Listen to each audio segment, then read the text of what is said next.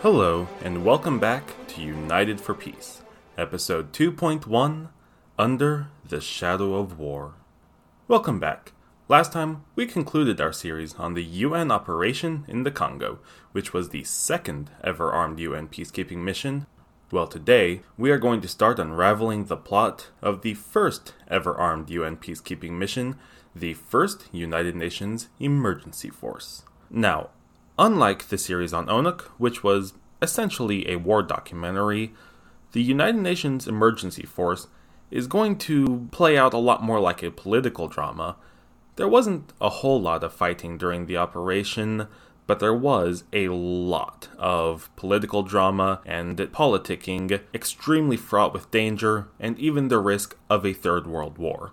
So, I hope you're not expecting too much talk about tanks and guns and mortars, etc. But if you care at all about political drama and possible world war tensions, you've come to the right place. Yes, it may seem odd that I flipped the first and second. However, ONUC is a fascinating and huge operation which also happens to neatly demonstrate to the extreme the strengths and limitations of armed peacekeeping missions. However, now I want to go back to the beginning when the United Nations first realized that it has a tool somewhere between pure diplomacy and pure force for stabilizing international peace and security. The story of how and why the United Nations put together the first emergency force explains a lot about the true nature and purpose of the United Nations. Additionally, exploring the character of this first armed peacekeeping mission is crucial to understanding the organization and its key players' mindset when approaching sensitive security situations. So, let us now explore how and why the UN adopted such a tool. It all goes back to the Suez Crisis of 1956, when the UK, France, and Israel invaded Egypt. Why did they invade Egypt? Well, they all had some grievance against Egypt, and all thought that a coordinated military strike would quickly relieve them. The UK and France had one big, obvious grievance. On July 29, 1956, Egyptian President Gamal Abdel Nasser declared that Egypt would nationalize the Suez Canal Company, taking control of all its assets. The UK government itself owned 44% of shares of the Suez Canal Company, and French private investors owned a further 25% of this previous owner-operator's shares. Now, the Suez Canal Company had a concession which granted it legal ownership and operation rights to the canal, and this concession had a legally binding expiration date of November 17, 1968, about 14 years later. So, although President Nasser promised that shareholders would be compensated for the seizure of the company's assets, the British government and a lot of French people were suddenly out of a very lucrative investment. Furthermore, the UK and France were supremely spooked by this premature termination of the Canal Company's concession. After all, it was a legally binding international agreement, although one could say it was made under duress, and all of Western Europe depended on the oil transiting from the Middle East through the canal. And Israel had some grievances against Egypt as well, although Israel's grievances require a bit more backstory. See, Egypt and Israel were still technically in a state of war following the 1948 Arab-Israeli War. An armistice had halted open conflict, but a formal peace settlement was never signed. As such, certain hostile circumstances still defined the Israeli-Egyptian relationship. Egypt blockaded Israeli shipping in the Suez Canal and the Gulf of Aqaba, a body of water connecting Israel to the Red Sea, which then feeds into the Indian Ocean. Not a lot of people realize that Israel, in fact, has a southern coast. This blockade hampered Israel's economy greatly. Beyond this, Israel frequently experienced raids from Fedayeen striking from Egyptian territory. This inflicted some degree of terror upon Israel and prompted harsh reprisals on the people, again striking from Egyptian territory. This then inflamed anti-Israeli sentiment in Egypt. In fact, the elimination of Fedayeen bases was the decided goal of Israel's invasion of Egypt in 1956. If you are familiar with 20th century Middle Eastern history, then you are probably aware of this, but I am going to lay out the fundamental source of tension between Israel and its neighbors, namely Egypt. As I am writing this in mid-2022, Arab states including Egypt have moved towards normalizing relations with Israel, so I am going to be using past tense for much of this. Keep in mind, however, that the situation with Israel and its neighbors is still not perfect. The Egyptian position, shared with the other Arab states, was that Israel is a conquering colonial state which had unlawfully scattered many now impoverished Palestinians and would surely keep expanding to welcome home all the world's quote-unquote exiles. And by exiles, here we mean the entirety of the Jewish diaspora. As this refers to the entire Jewish diaspora, this includes people who are literally centuries and even over a millennium removed from their most recent ancestors to actually live in modern-day Israel. This lends itself to the Arab position that displacing the people who currently inhabit the land and whose ancestors have resided there for the last several centuries is completely unjustified. On the flip side, the Israeli position was, and still is, that the Jewish people had faced discrimination and the worst imaginable atrocities for no good reason basically wherever they went, and so it just made sense for them to come home in a shared country whose first duty would be to protect Jews. And of course, that the Arab states were stubborn for refusing to allow even this basic decency. I am going to take no side here on the show. I do have an opinion about the whole situation, but this is a show about UN peacekeeping, not my own political views. I hope you will all understand, and take no offense at my presenting both sides as I have. Not to be that guy, but I think both sides have decent points. Now, since Egypt and Israel signed an armistice in 1949, but never formally declared peace, Egypt maintained certain rights of belligerence. The most notable of these were rights of search and seizure of maritime vessels bound for Israel. Israel complained to the Security Council many times about Egypt's draconian restrictions harming them, and the Security Council passed Security Council Resolution 95 on September 1, 1951, calling upon Egypt to terminate restrictions on passage through the Suez Canal, except what is necessary for the safety of the canal itself, or to maintain compliance with international conventions in force. The resolution noted the 12th of July 1951 report of the Chief of Staff of the UN Truce Supervision Organization. This report concluded that, quote, action taken by Egyptian authorities in interfering with passage of goods destined for Israel through the Suez Canal must be considered an aggressive action, end quote. But Egypt just went, duh, we are still in a state of war, we just agreed to stop throwing soldiers at each other. Although, soldiers still seem to throw themselves against each other anyway sometimes. Many delegates of the Council condemned Egypt in 1954 because of non-compliance with Security Council Resolution 95, but nothing really changed. So, there's the beef between Israel and Egypt up to 1956. Although I said Israel had conspired with the UK and France to provide the pretext for the latter two states to occupy the Suez Canal zone, aforementioned tensions already plausibly risked war. Indeed, the USA called for a Security Council meeting on March 20th, 1956, to raise the issue of compliance with the 1949 armistice agreement between Israel and Egypt.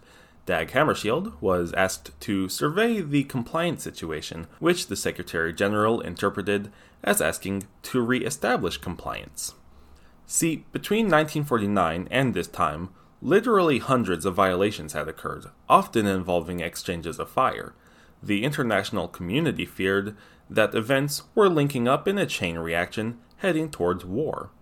Besides this, international attitudes about the situation in the Middle East took a few different forms, and could lead to a number of different confrontations jeopardizing international stability. All great powers, the superpowers included, tried to chum it up with the Arab states, since it controlled the Suez Canal and the world's largest oil supplies collectively. The UK, for its part, withdrew all armed garrisons it had in the Suez Canal zone, and publicly supported Arab claims for frontier revisions for Palestine. France made nominal shows of support for Arab unity, But there was the little matter of France still hanging on to Algeria as an imperial possession, so, they couldn't be too supportive of Arab unity. In fact, when the UK, France, and Israel all invaded Egypt, France will supplement their other justifications with, oh yeah, and Egypt is supplying rebels in Algeria with weapons and other stuff. The USA tried to play friendly as possible with the Arab states, but the USSR tried to curry favor with them by delivering modern armaments to Egypt through Czechoslovakia, and they portrayed Israel as a tool of Western imperialism in its propaganda.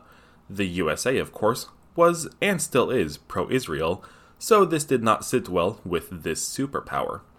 So, the USA tried to be buddies with the Arab states, but its pro-Israeli stance and the Soviet Union's material and moral support for the anti-Israeli cause threatened America's interest in the Middle East.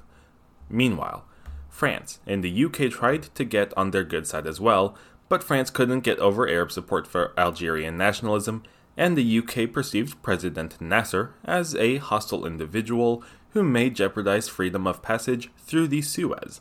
What's more, for the British, Egyptian propaganda increasingly isolated Iraq, the most UK-friendly Arab state, from the rest of the Middle Eastern community, threatening its interests yet further.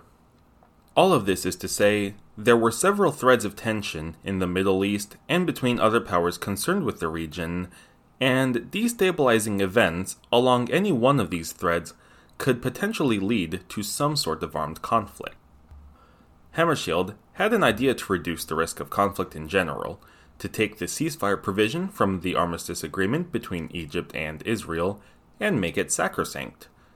He wanted the parties involved to make the provision an independent obligation that even breaches of other parts of the agreement would not justify violating. Israeli and Egyptian authorities assured Hammarskjöld that they would honor this ceasefire unconditionally, save for self-defense. Sure enough, tensions did cool for a brief period, and concerned powers considered other specific measures to take to prevent further incidents and clashing in the Middle East.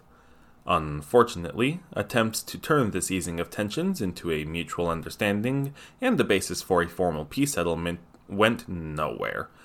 U.S. President Eisenhower failed to convince Egypt's President, Gamal Abdel Nasser, to vigorously pursue final peace with Israel, and Hammarskjöld failed to do the same with Israeli Premier David Ben-Gurion. But it's not like Egypt nationalized the Suez Canal and war was immediately declared. The UK and France are seasoned veterans of imperial shenanigans and international codes of conduct. They know that you have to build up a case for going to war like a lawyer builds a defense or a prosecution. Again, Egypt nationalized the canal on July 29th.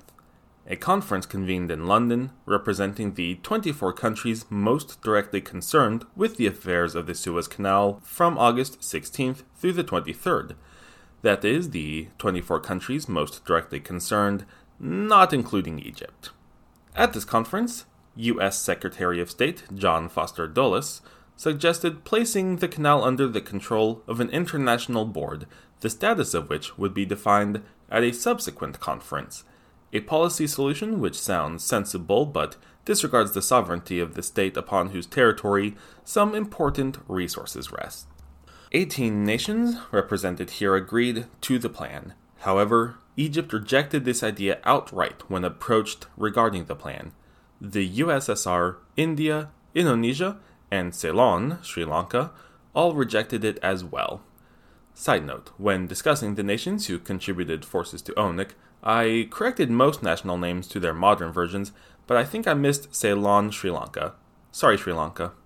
Anyway, so Egypt now rejected one totally sensible idea, quote-unquote totally sensible idea, for correcting the mess they made prematurely taking back the control of the canal, which oh so alarmed the international community.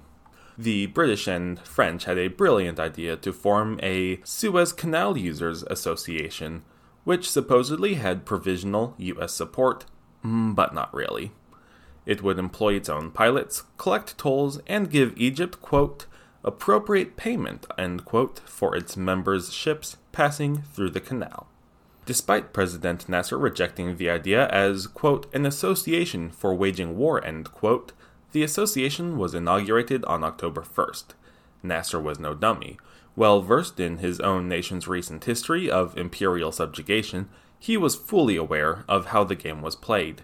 He could plainly see that the UK and France were building their case for war.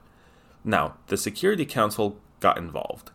The UK and France lodged a complaint about Egypt prematurely terminating international control of the canal, and Egypt asked the Council to consider British and French threats to peace. The Court of Global Opinion was officially in session. Egypt had prematurely terminated a legally binding international agreement again, but an armed invasion would certainly cross the line of acceptable responses. Although all members of the Security Council agreed to 6 basic principles for settling the matter, laid out by the Secretary General, the USSR vetoed the operative policy of an Anglo-French draft resolution including these principles. The U.S. Secretary of State, Dulles, and the Secretary General were still confident despite this veto, because at least the principles had been agreed upon.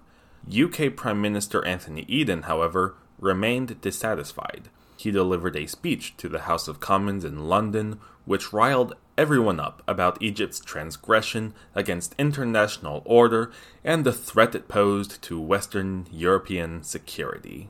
Concerning the security, mind you again, that the majority of Western Europe's oil supply transited the Suez. This same month, October 1956, a couple events kicked off which put everyone even more on edge. On the very same day, October 23rd, Hungarians rose up in revolt against the Soviet-backed government in Budapest, and anti-French riots began to engulf Algeria, Tunisia, and Morocco. 6 days later, France accused Egypt in the Security Council of supplying arms and support to Algerian rebels. I mentioned this before. What I did not mention is that this is the very same day that Israel invaded Egypt and plunged deep into the Sinai Peninsula, that little triangular strip of land separating the rest of Egypt and Asia, and towards the Suez Canal. Here, the UK and France sprung their own master plan. With Israel and Egypt in open conflict threatening the security of the Suez Canal, they jointly issued an ultimatum to Egypt and Israel on the 30th to cease hostilities and withdraw all troops at least 10 miles away from the canal. The 2 European great powers announced a plan as well, whereby in order to assure free passage of vessels through the canal, Egypt should accept temporary British and French occupation of key positions at Port Said, Ismailia, and Suez. Egypt rejected the ultimatum outright, while Israel accepted it. This is because the UK, France, and Israel coordinated this all ahead of time. Israel's invasion of Egypt was a means of giving the UK and France the pretext they needed to occupy the Suez themselves and force Egypt into a new canal control scheme. Horrified by all of this, the USA called for a meeting of the Security Council also on the 30th. It wanted the Council to consider, quote, the Palestine question, steps for the immediate cessation of the military action of Israel in Egypt. The U.S. put forth a draft resolution calling upon Israel to immediately withdraw all forces from Egypt and upon all member states to, quote, refrain from the use of force or threat of force, and giving any military, economic, or financial assistance to Israel so long as it has not complied with this resolution, end quote. That's something hard to imagine nowadays, the United States chastising Israel and trying to cut it off from external support. But I digress. The UK and France vetoed this draft resolution, when the Soviet Union put forward a similar draft resolution calling upon Israel to immediately withdraw from Egypt, but not calling upon member states to refrain from force. The USSR hoped this would satisfy the UK and France, who clearly wanted the option to intervene if conflict near the canal could not be put to a halt. The UK and France vetoed it anyway. Then, less than 24 hours later, the UK and France started bombing targets in Egypt on the 31st. Anthony Eden, in a speech to the House of Commons, basically blamed Egypt, citing, quote, the growth of a specific Egyptian threat to the peace of the Middle East, end quote. But in reality, the intervention actually had very little to do with securing peace in the Middle East, and everything to do with forcing President Nasser to compromise on the canal dispute. From another point of view, they may have hoped to prevent Egypt from becoming the leader of the Arab world and fighting against both Israel and Western colonial empires in general. One way or another, this boiled down to great powers defending their interests without regard for the people inhabiting their zones of interest. And just for the record, this sort of callous great power politicking is not exclusive to Western powers. The Empire of Japan springs to mind, but we're getting off track there. Although the UK and France figured they could hold the Suez fairly easily against Egypt alone, if other Arab states came to Egypt's defense, it would be a whole different story. Anthony Eden recognized that Anglo-French action needed to be immediate in order to keep the conflict localized. There was no hope in cleanly achieving the Anglo-French objectives if other Arab states, such as Syria, Jordan, and Iraq, got involved. Eden figured two things could prevent Syrian and Jordanese intervention: swift Israeli military success, and the knowledge that British and French forces were en route to localize the conflict. He said that action in 24 hours may be too late, and that 48 hours certainly would be. It was a somewhat clever plan: foment a conflict that provides a pretext for intervention, and conduct the intervention in such a manner as to prevent the conflict from escalating into a larger international incident, making it look like a just intervention in the name of international peace. But it did not work out nearly as neatly as they had hoped. Rumors of collusion between Israel, France, and the UK abounded rapidly, even though no documentary evidence of such collusion was yet available to the public. The action was quickly denounced by much of the world, especially Asian states, and Indian Prime Minister Jawaharlal Nehru even went so far as to say it may lead to a larger war. This statement could have been made as a matter of fact, as in, the rest of the Arab world will not stand for this, or as a threat, as in, we and other victims of imperialism are not going to tolerate this and will retaliate. It was probably meant as the former, but it's still ambiguous. The New York Herald Tribune reported that the, quote, highest American policymakers, end quote, considered the near unfathomable idea of ordering the American Sixth Fleet to oppose Anglo-French landings on the Egyptian coast. The UK and France had both been ardent supporters of the creation of the UN alongside the United States, and agreed to the basic principle enshrined in the UN Charter that no state should resort to the use of force to achieve national objectives, no matter how fundamental. Besides this, the blatantly aggressive invasion of Egypt severely damaged the Western powers' trademarked PR battle against Soviet imperialism. Even more frustrating, the harsh Soviet response to the Hungarian Revolution would have been a PR coup in favor of the Western powers, trademark, had the UK and France not drawn the ire of the entire world by invading Egypt.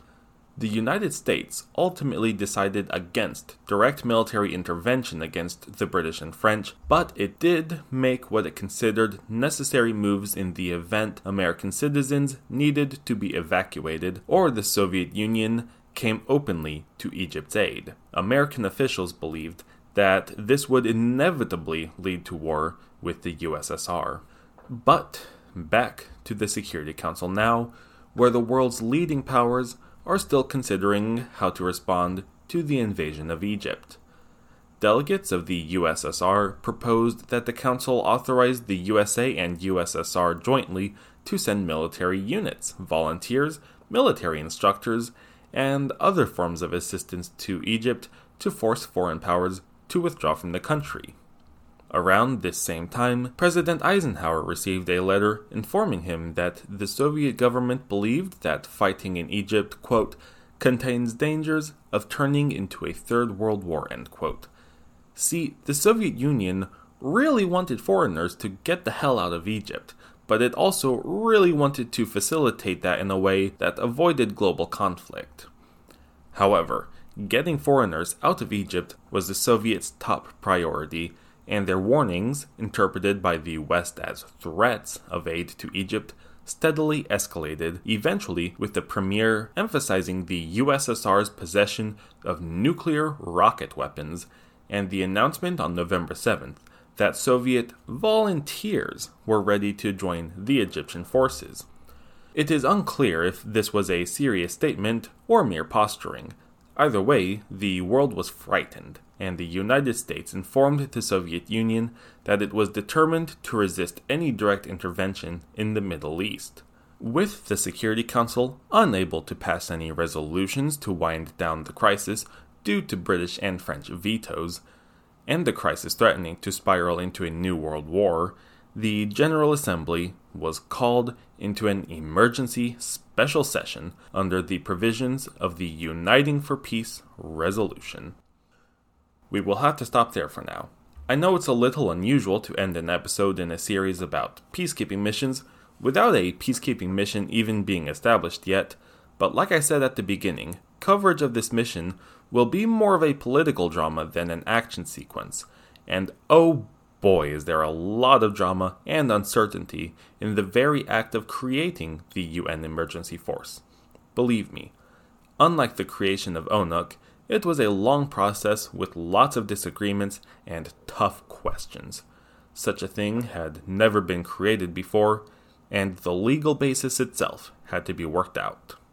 So, I hope you will join me next time on United for Peace as the world figures out what exactly to do about the sudden invasion of Egypt.